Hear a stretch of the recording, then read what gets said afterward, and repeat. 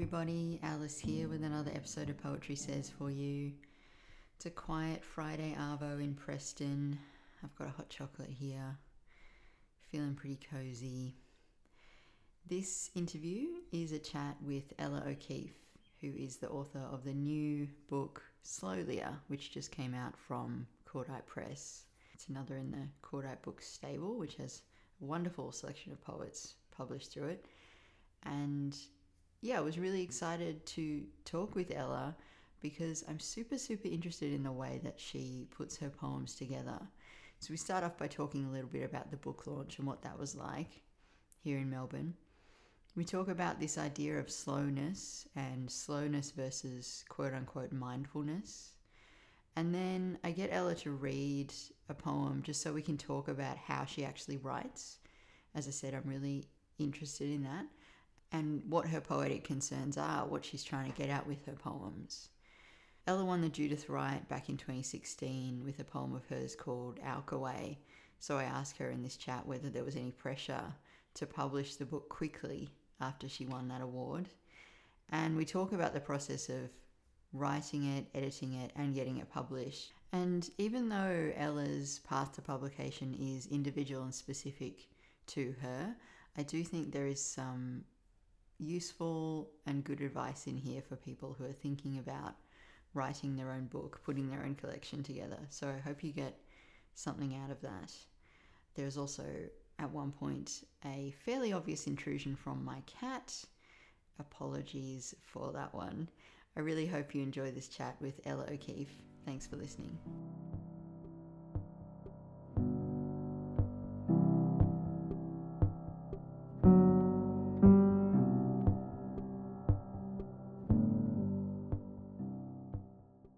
Thanks for coming up to Preston on a rainy night. Very much appreciate it. My pleasure. How are you doing so far this year? What a question. I'm starting with the hard questions. Yeah, no, I guess. And then we can move to the poetry. Probably better than this time last year. I don't know what to say. It was like, what even was last year?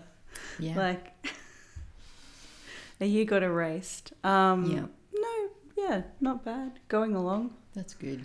That's really good. Yeah. Going along is I would agree with that. I would relate to that. Enjoying seeing poetry be read.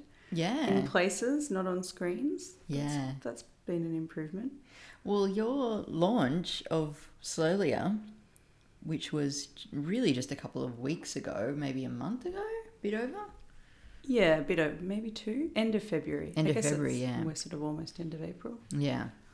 So, yeah, that launch was really significant, I think, for everybody who was there because it was just after restrictions I can't even remember, but I know that it felt tenuous, I guess. It did. It almost got cancelled because of the snap 5-day lockdown. That's it felt right. It felt like the best laid plans of outdoor venues were thrown into disarray, as happened a lot of times, as may continue to happen. But it was nice that it managed to go ahead as planned at the time that it was planned to have. That's not a sentence. Yeah, no. It's nice that it was able to go ahead in the end. Yeah. As intended. Yeah, like I was chatting to people there, people I hadn't seen, people I had forgotten existed, people that I was just... Is that all it took, Alice? Nothing personal. I'm just very self-involved. It was like, oh my God, this is a whole community that has just been lying dormant for, a year. And then we all got to come together at that launch and it was funny and it was, just very beautiful. And there was a guy in Lycra who walked through a couple of times and... Yes, there was a bike rider. Yeah. Sort of in that outdoor events in blurring the lines between kind of totally public space and event space. Yeah. And it was a full moon, so everything was... Oh, yeah. heightened. Gosh, I didn't even factor that in. I'm happy that people enjoyed it. I mean, I was... No, I enjoyed it too, but I was terribly nervous until after the reading was over. Yeah. Possibly nerves heightened. I mean, it's always nervy to read, to perform, to stand up in front of people, but also the relearning how to be social creatures in person. Yep. Well, that's kind of what I mean. Like those interactions on that day, I felt like I was an alien learning how to like say hello to people and stuff like that and be in a group. Like, yeah. I think a lot of people in those early weeks, I guess that wasn't really the early weeks, we'd sort of had a bit of summer to see one another a bit more, but you just end up saying, it's so good to see you. It's just so good to see you. But then, I don't know. I mean, I certainly didn't spend my on and off lockdown year really getting into intellectual pursuits or finding it particularly easy to write or read deeply or concentrate deeply or be creative. So I didn't feel like I was overflowing with fascinating anecdotes or conversations. So all you could just say was, it's nice to see these bodies in this place, these faces. Yeah, I'm really glad you said that because, that kind of echoes what a lot of people I've spoken to on the podcast and off, just like to really struggle to concentrate and get anything done. But now that this book is out in the world, I would like to know what that feels like for you.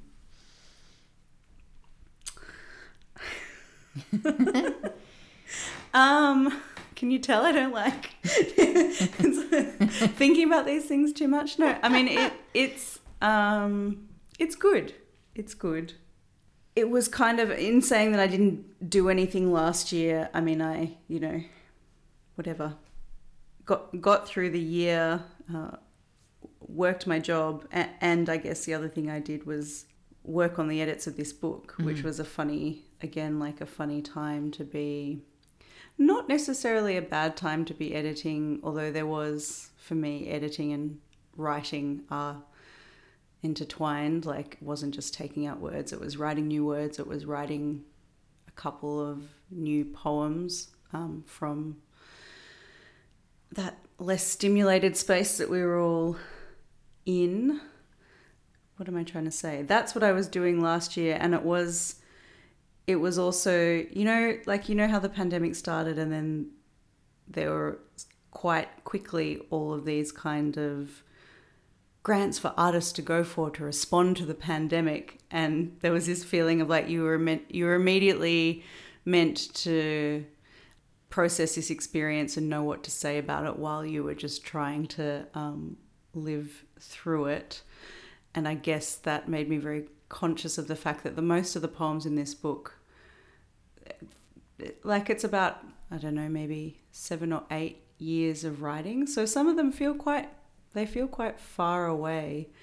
And I guess when history happens to you, which it's always happening to us, but when history happens to you in this big way, it was sort of funny dealing with, bits of my own art that were from a completely different time and had no connection to what was actually happening. And then there was this sort of feeling of like, oh, I should be responding in my art, but it was like, should I? I don't think so. And how? And yeah.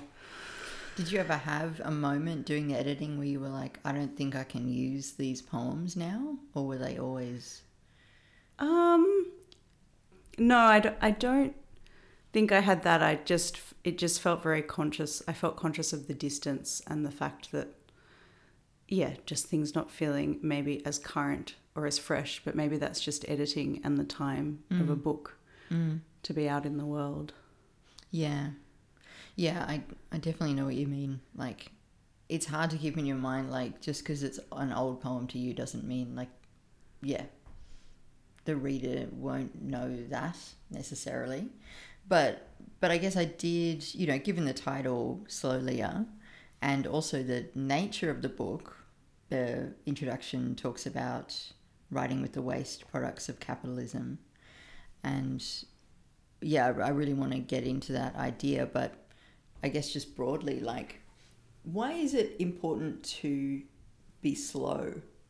What what do you gain by not rushing? I mean, this might sound like a really obvious question, but I think it's important to spell out, because I think that's the book works on you in this slow way. When I read it, I really felt it kind of like chipping away at these assumptions and these expectations that I had about what I sort of wanted a poem to do and say and be, and it happened slowly. It was interesting.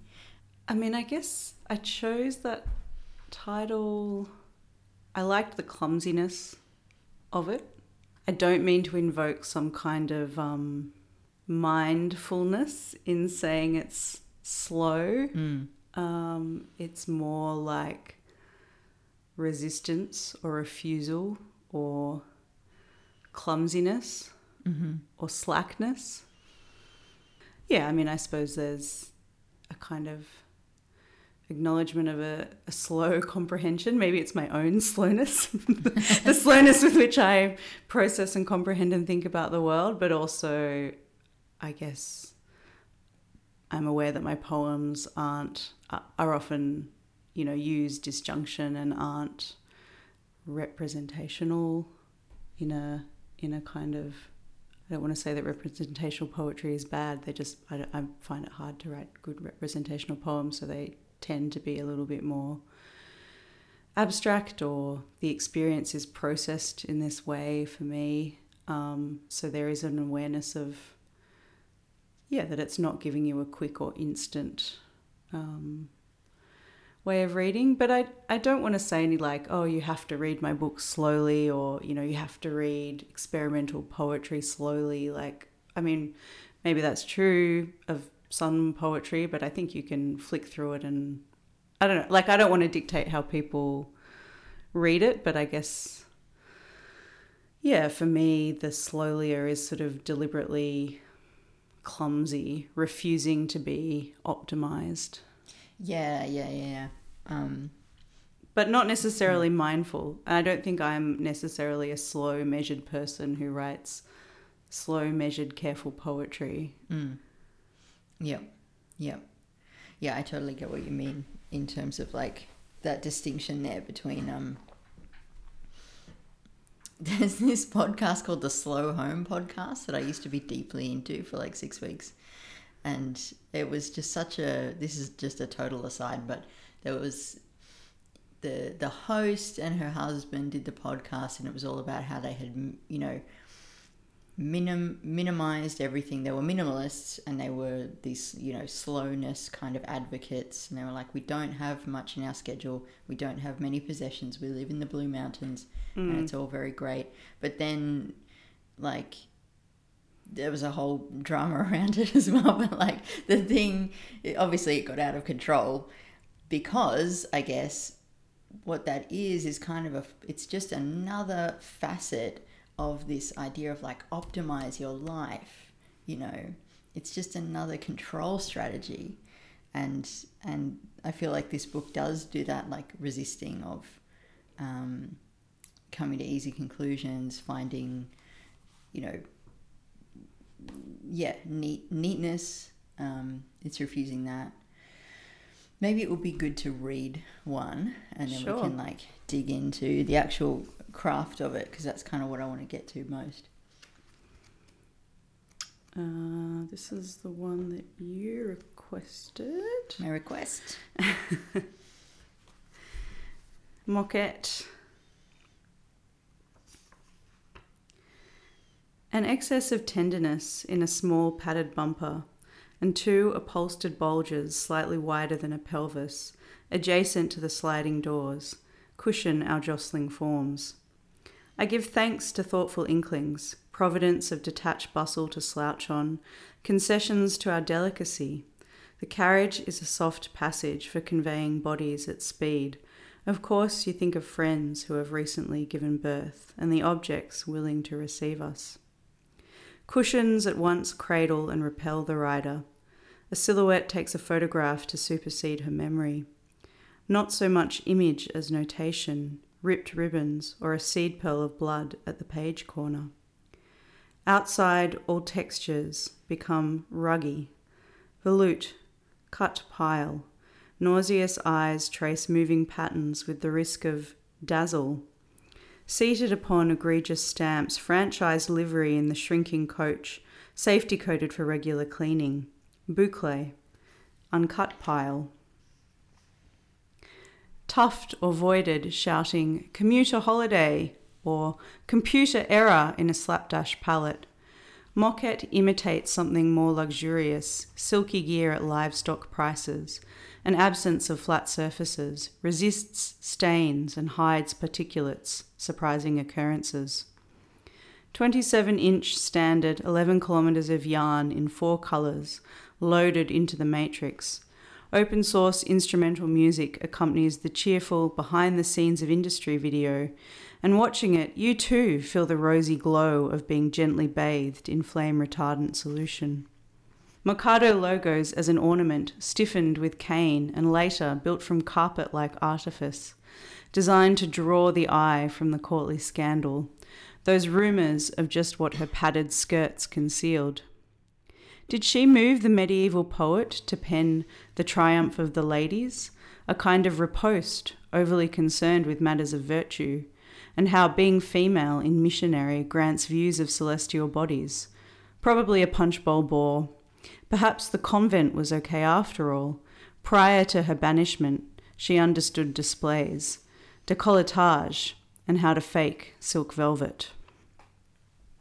I guess I would just love to hear about the writing of this poem, any of the poems in the book. Like, I've tried now to like steer away from asking process questions because I feel like maybe it's invasive or I don't know, like it seems like an obvious thing. But with this book, the whole time I was just like, how was this written? How did it come into being? That's what I wanted to know.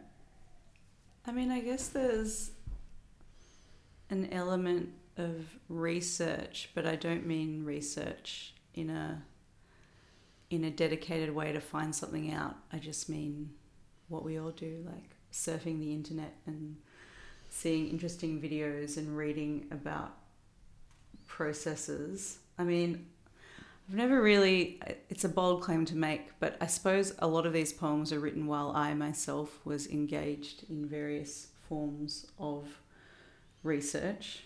So I suppose maybe the form of researching, of going out and gathering bits of this and that, little snippets, is kind of a way of working that I was familiar with. Mm-hmm.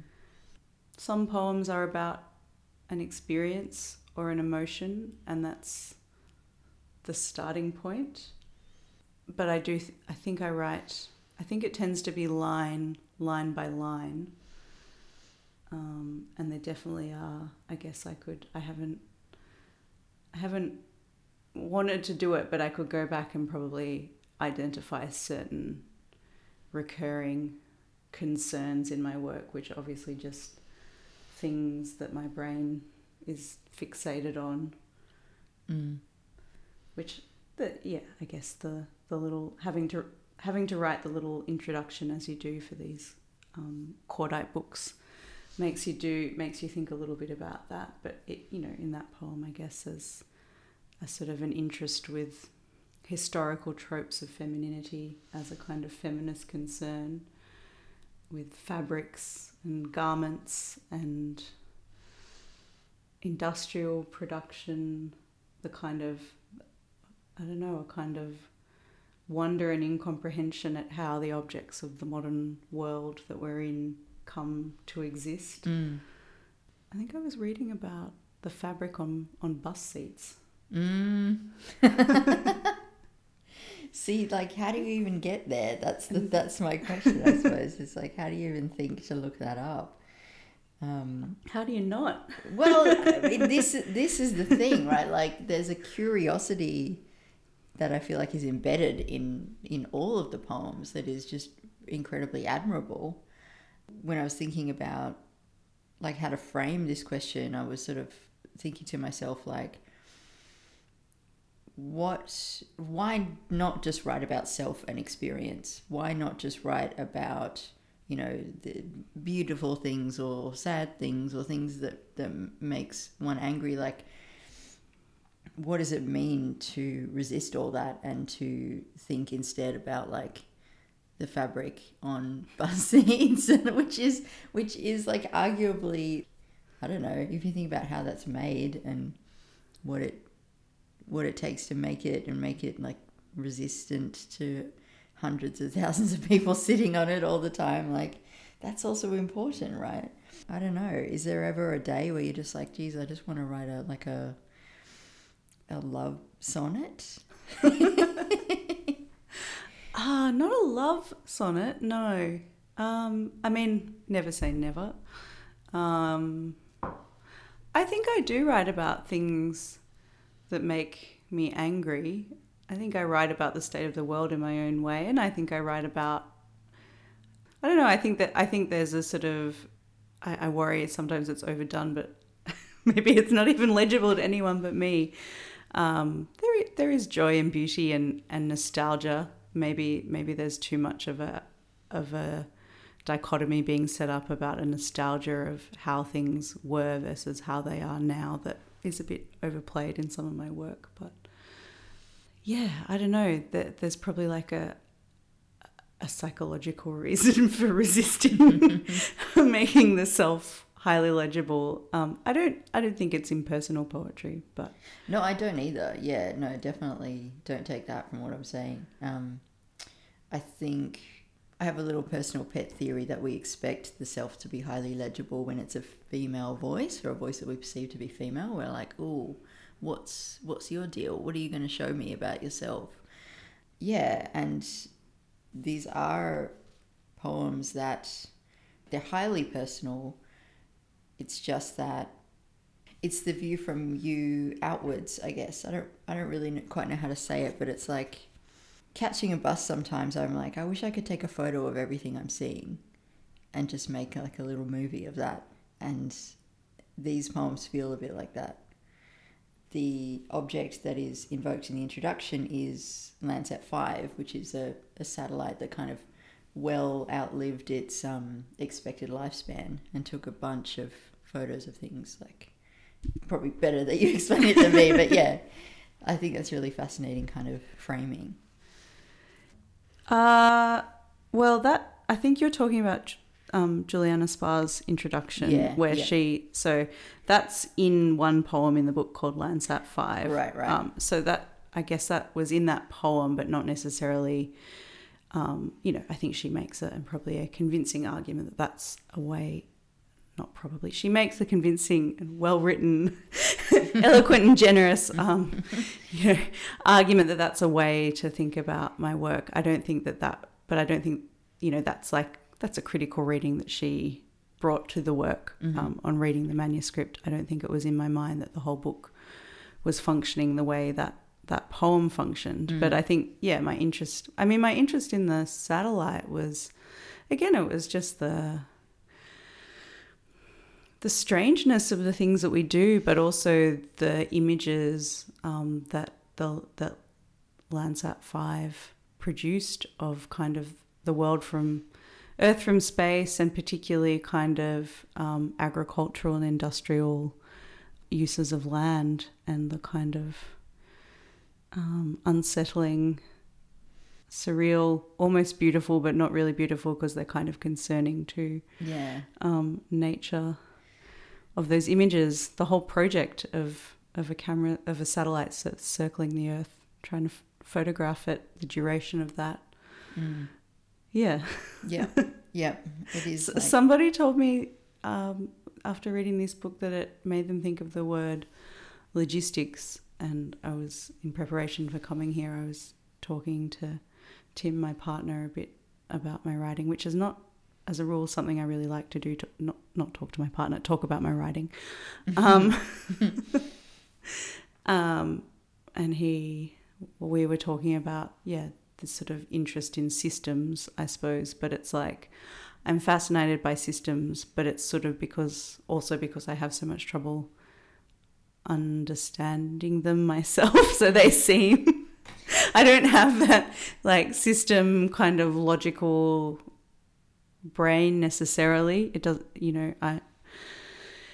moving through the world in a slow or clumsy or something way, but observing the power of different systems and knowing that it's important to try and understand them in order to understand the forces that are shaping the world, but also finding them incomprehensible or enraging or maybe just bizarre.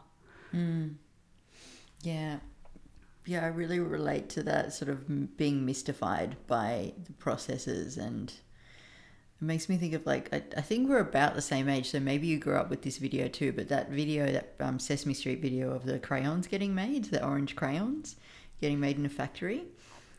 I don't know that one, but definitely like the right age to have experienced lots of play school videos where they would go behind the window and then it would be, just like... Yeah. There was one about a biscuit factory, and that I remember that stayed with me for quite a while. And for a while as a child, I was like, I wanted to be a biscuit maker purely based on having watched this 2-minute play school like biscuit factory video, watching the machines dollop the jam and finding that fascinating, I guess. Yeah. No, I totally get it. It seems like magic to me as well. Yeah. It is magic. I mean, it's magic, but it's also like work, labor, energy, consumption, production. Yeah. It's both. Yeah. There's a lot of humor in the book as well. I think that's like super important to state outright. I'm glad you say that, because when I have had to read a couple of the poems together, I just think, I'm such a sad sack. I'm so cranky and grumpy and complaining. That's funny. Like, I didn't feel any of that. I felt humor more than anything, but also just a fascination. Like, I don't know if this is a comparison that is, I don't know how you feel about it, but yeah, it seems like you've got the same kind of fascination that Pam Brown does with like the way that language just gets like plonked out in the world and then we just have to deal with it, and it's just so silly. I'm trying to think of the one about, Alkaway, the one that won the Judith Wright, has some incredible, where was it? There's one line in there. I'm going to find it. The therapeutic power of water. So, something like that just sits out there in the world, and I feel like by highlighting it, by bringing it into the context of a poem, you're kind of saying like, look how silly this is. I mean, I think that line was actually, I couldn't say for sure now. Maybe I messed with it, but I think it was copy stolen from, advertising material about an expensive water filter. The Alkaway. Yeah, the Alkaway. I looked it up and I was like, oh, an Alkaway is a thing. Okay. Yeah. But yeah, the humour, there's so much humour in it. One of my favourite bits is from a poem called Violet Crumble. What did Monsieur Sandals actually do? Their myth outlives their mechanism. Again, that's like from deep in my childhood, just like people who had masseurs were like really fancy. Like, they had the good shit. But did those shoes do anything? Who knows? It seemed like they could cure anything. I guess it's as much the humour of language as the humour of products and advertising. Yeah.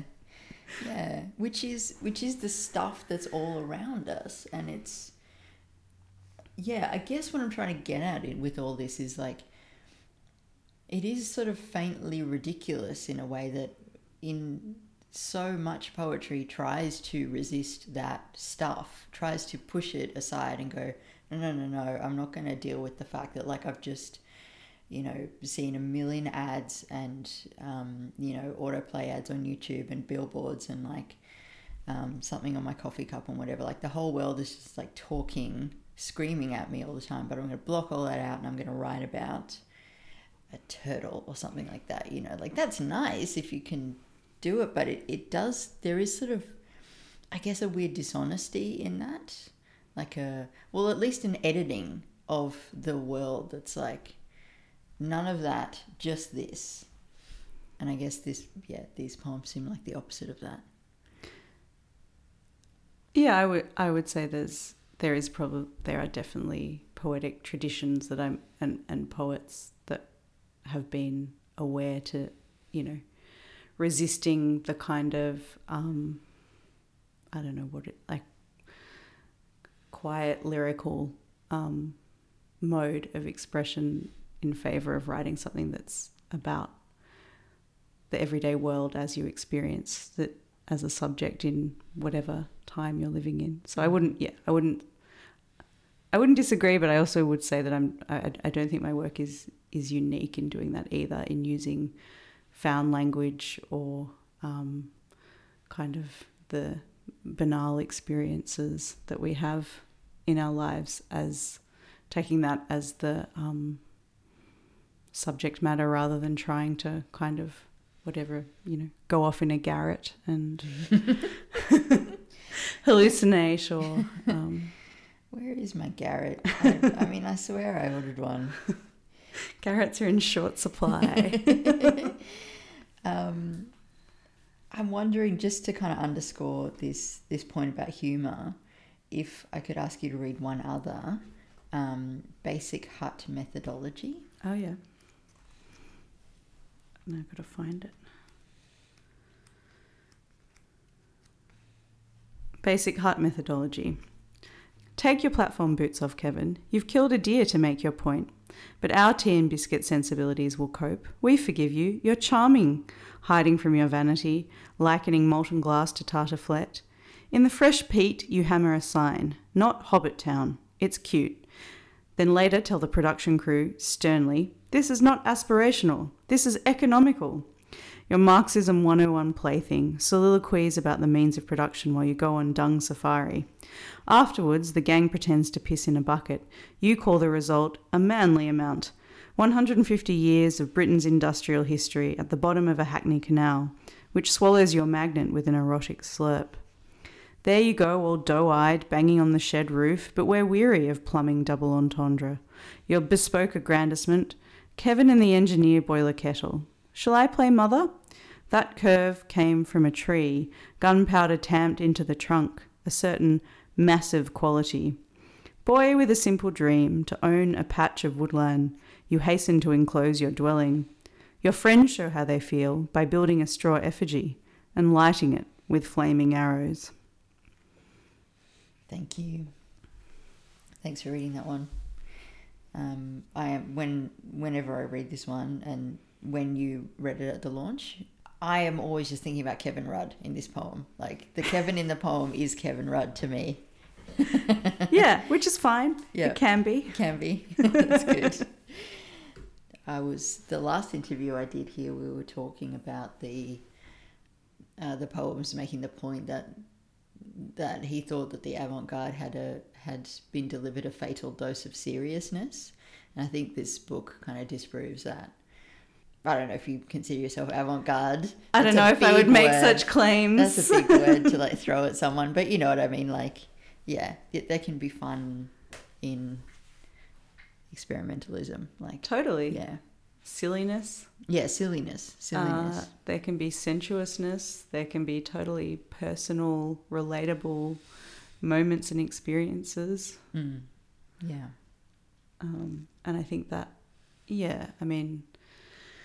I'm sure you know all this already, but your pet theory about, the limits of what kinds of expression get put onto poetry by women or women-identified writers. There's been thought and writing about this, the kind of the double exclusion of the, I don't like to use these words, but, the feminist experimental poet, whatever that means. But it's sort of like, in 70s feminism, for example, really kind of vindicated a mode of expression that was that was representational about the experiences and lives of women, like a kind of social realism. And if you were, someone who was writing poetry who was a radical feminist, but you didn't want to write kind of from your life in that particular way, you were sort of seen as not feminist, but then at the same time excluded in the history of, you know, modernism from the kind of masculine, male-dominated, macho history of modernism. This is all very broad brush strokes, and, you know, obviously none of these categories actually hold when you examine them further. But that, yeah, I don't know. That's. Do you think any of that still functions now? I don't know if it, I mean, possibly. I'm the wrong person to ask to make broad claims about these things. In some situations, maybe. I mean, I definitely think there's been a renewal of, like, a return, or maybe it never went away, but as the theories and thinking behind what we might think of as identity politics have become more widespread and entered into the mainstream, there's like a celebration of the individual, and maybe in some cases that translates to a kind of veneration of poetry which is about the personal experience. But at the same time, there's good reason for that to happen too, and there's plenty of personal experiences and voices that have not been part of the mainstream, or not even mainstream, just the history of poetry that need to be there. But yeah, I do feel like there is as well a kind of, I don't want to say overdetermined, but definitely I couldn't say whether it's more or less now. And there's lots of different probably scenes of poetry that I'm not as connected into. But I don't know. Yeah, I don't know if it holds as much in terms of for women writers particularly. But I guess, yeah, there's any kind of marginalised voice is often expected to only express itself creatively through offering itself up, rather than, you know, playing with language or experimenting or something like that. And, you know, I think you can do both, but I guess that would be the crux of it, that any voice that is other, and maybe we're still in a moment where it's like other than whatever male white voice, might have more demands on it to invoke the personal. Yeah, it certainly feels that way when I read collections by people whose voices seem like new to poetry. How much pressure has this person been under to represent not only their own experience, but the experience of everybody within the perception of their community? That kind of feels like a huge unfair pressure to bring to bear on, a book. But yeah, I don't know. It is kind of fascinating to think about that change, and how much it's changing all the time as well, which is really, really cool to see. Yeah, I know we said before we started recording that talking about, favourite poets was not the greatest question, but I do wonder if there's any poets that you read as you were writing the poems in this book, or just coming to writing in general, any poets at all that kind of unlocked it for you, like gave you a sense of permission or what's possible? Or there definitely were. The first time I read Barbara Guest probably would have been when I was an undergrad, and I wrote an honours thesis about her work, and then I went on to write about her work for my PhD. And so I spent, well over a decade kind of closely engaged with her work. And I definitely think there are earlier poems of mine that, like, where her influence more obviously in the form, in how they're written. Like, I don't know if you know I've never Guest's read work. Barbara Guest, so yeah, this is interesting. Yeah. And I think her work taught me a lot about, about radical disjunction, but also about the visual and image and the power of image. Because even though we've talked a lot about my poems being non-representational, etc. I think they are probably kind of packed with images in a way. Mm-hmm. So yeah, I definitely, obviously Barbara Guest has been like and will continue to be a long and ongoing kind of influence, and it would be churlish to say that she wasn't somehow like the reading of her work, and the other poets that I was writing about in my PhD. But then there are lots of Australian poets who I think you don't have to scratch too hard on the surface of my poetry to see, the influence of the writing of, Pam Brown, Gig Ryan, Kate Lilly, Michael Farrell. I also would say that there's been groups of poets, I guess particularly in Melbourne, although also when I was living in Sydney, but there was a group of poets who, there was a regular poetry group when I sort of first moved to this city that didn't involve reading.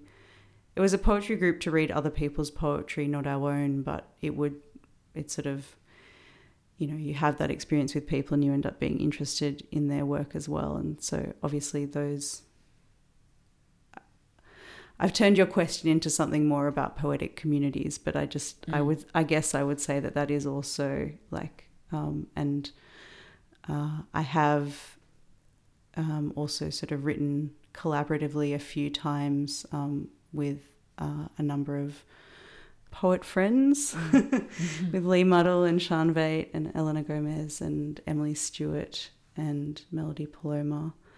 And I think we all have, although we have literally like written together a number of times, but also just writing alongside those poets is like a cherished part of my poetic practice.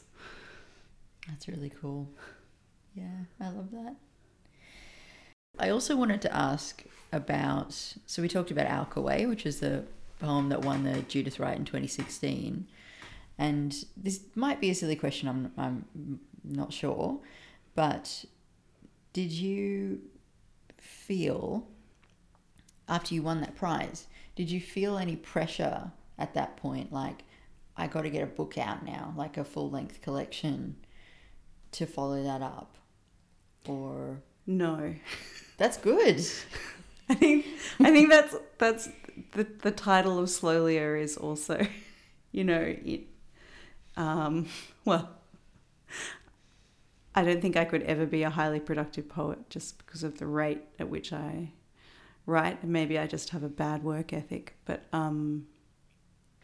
it was also in, I guess, maybe just to myself, against the idea of focusing on outputs and products and focusing on that sort of stuff. Like, not that being productive is bad for people that write a lot, but it was more like taking a really long time, not giving myself permission to take a really long time to get my first book out.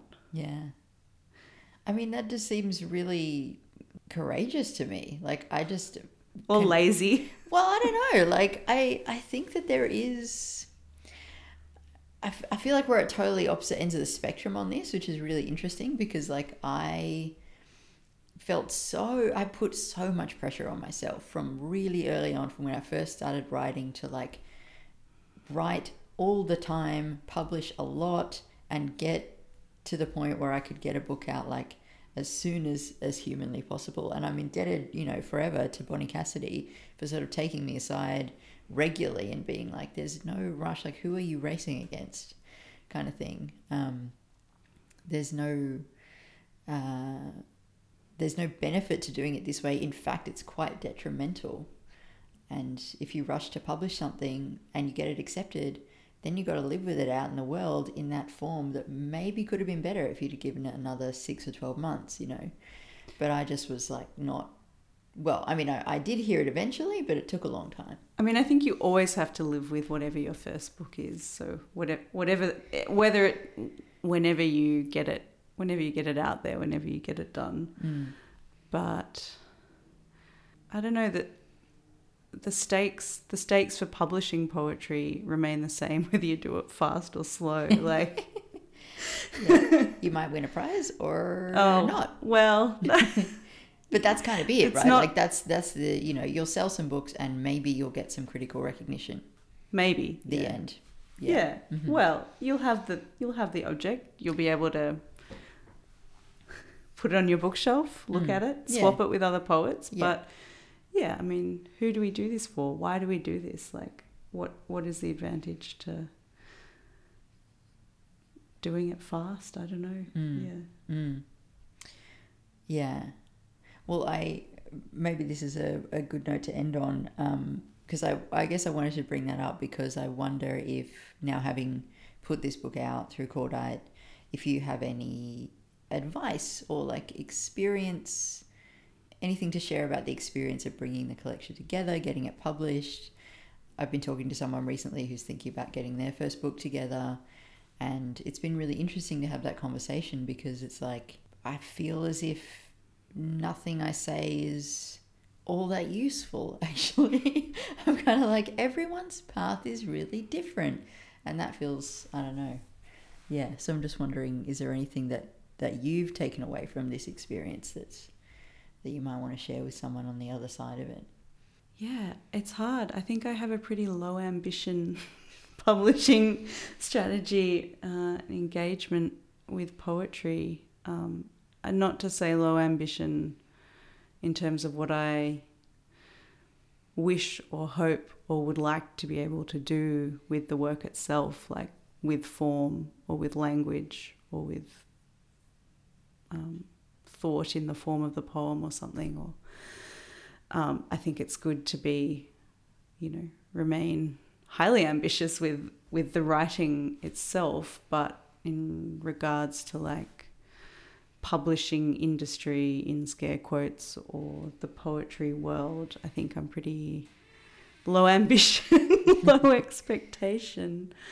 I don't know, like I said, maybe that's just lazy, but I guess I was lucky in that, Cordite have in their ambit the kind of, I can't think of a better word than mission statement, but that's not really what I want to say. The directive, one of the things they do is try and seek out and publish, debut collections of poets. So they offer that opportunity, and yeah, it was fortuitous to, I don't want to discount or the good fortune to have a publisher be interested in my work. But in my case, it was more a case of saying, would you like to publish a book? And me saying, yes, but I couldn't possibly at the moment. And then just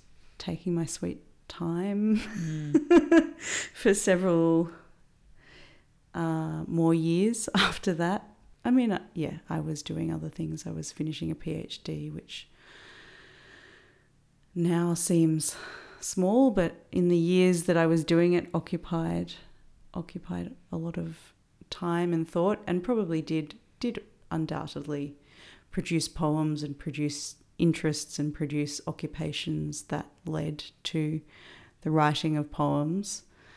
That's not really advice, is it? I mean, I feel like for me, I did find it, and maybe this is just what happens with first collections, like it didn't come to me clearly as a book, and maybe that's also the nature of the way I write, which is sort of bitsy, line by line, disjunctive, scrappy, collaged, I don't know, like, so I sort of sent my publisher a big pile of poems, and then Kent, was able to suggest a sequence, and then I adjusted that sequence and wrote more into it in the editing and et cetera, but that's sort of how it came to go from being, a stack of poems to a book.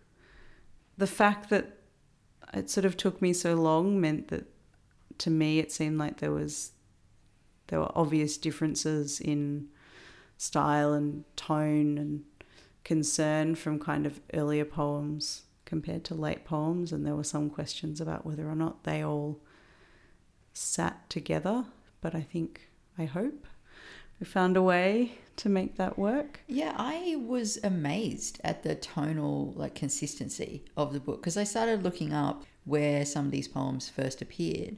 The one towards the end, Notebook 4, is part of a sequence that's published in Cordite in 2012. Basic Hut Methodology first appeared in 2013, and there is just the tiniest change in there, just the tiny little changes with some of the other ones too. Yeah, and they seem different to me, but maybe that is a good directive for whatever the next book is, that there needs to be a the challenge for me then is moving on from whatever the voice is in this book, the style and the tone. I mean, yeah, maybe that'd be a fun challenge. Yeah, for sure. Because that was also definitely a concern at times for me, that there'll be two the same. Yeah, yeah, that there was a consistency in a mode. There was a way in which I would be like, oh yeah, this is an Ella O'Keeffe poem. Looks like you're writing an Ella O'Keeffe poem, and you are. But you are Ella O'Keeffe, so that's important. No, I didn't feel that sense that sometimes you get of an exhaustion, like, oh my God, every single one of these poems is the same. But I was amazed to sort of look back and go, oh my God, she was writing this in 2012 and had already achieved this ability to kind of, like you said, the collage, the juxtaposition, disjunctive mode. Yeah. That was a cool word. Yeah, I just thought that was a real achievement. Yeah, I think there's definitely, again, as I keep underscoring, I don't do these things quickly, but maybe there's challenges to consider in terms of being more experimental with form or length or those kinds of things. It's not, I sort of envy those books where where poets are kind of able to move between, different poetic forms. I don't think this book does that as much. So, but that's okay. Life is long, and there's more time to keep writing. We hope, if we're lucky. Yeah. Would you like to take us out with a final poem? Any at all? Your cat's on the recording studio. Oh my God, she's being so annoying right now. Could you get off? Okay, I think she's fine. Yeah, any old poem. Any poem at all. Sure. Maybe I'll read this one. I don't think I read this at the launch. I can't remember. It was all a blur. About Our Usual Comport. Have you heard that one? I don't think you did read this one. Okay. This is I think this was written also last year. It was when, she hasn't gone away, but Pauline Hanson was having a resurgence on our television screens. That was the well of anger that inspired the need to write this poem. About Our Usual Comport. Trolled by cranks fixated on reenactment fanfic, the branch of pusillanimous girlhood that truly deserves a revenge fantasy. Pauline pushes the daisy trolley. Of course the wheels aren't true. They've been lurking in the sun and burned to the touch, willing to tear polyester flounces from a hot number. Crimes too numerous in your snubbed sweetheart neck burn down the ground floor of an estuarine nest egg, ladling chlorinated venom into a warming vat, performing miserable hauntings of poolside caftans. Diaphanous hatred lowered, soft focus on evening's blare. Do you pay your publicist from the same account? Soap becomes sparse, not enough to cover our bodies. Hers are shaped like seahorses, match the stage towels. The common man banter is sour pageantry, punctuating fortnightly visits to liquid nails.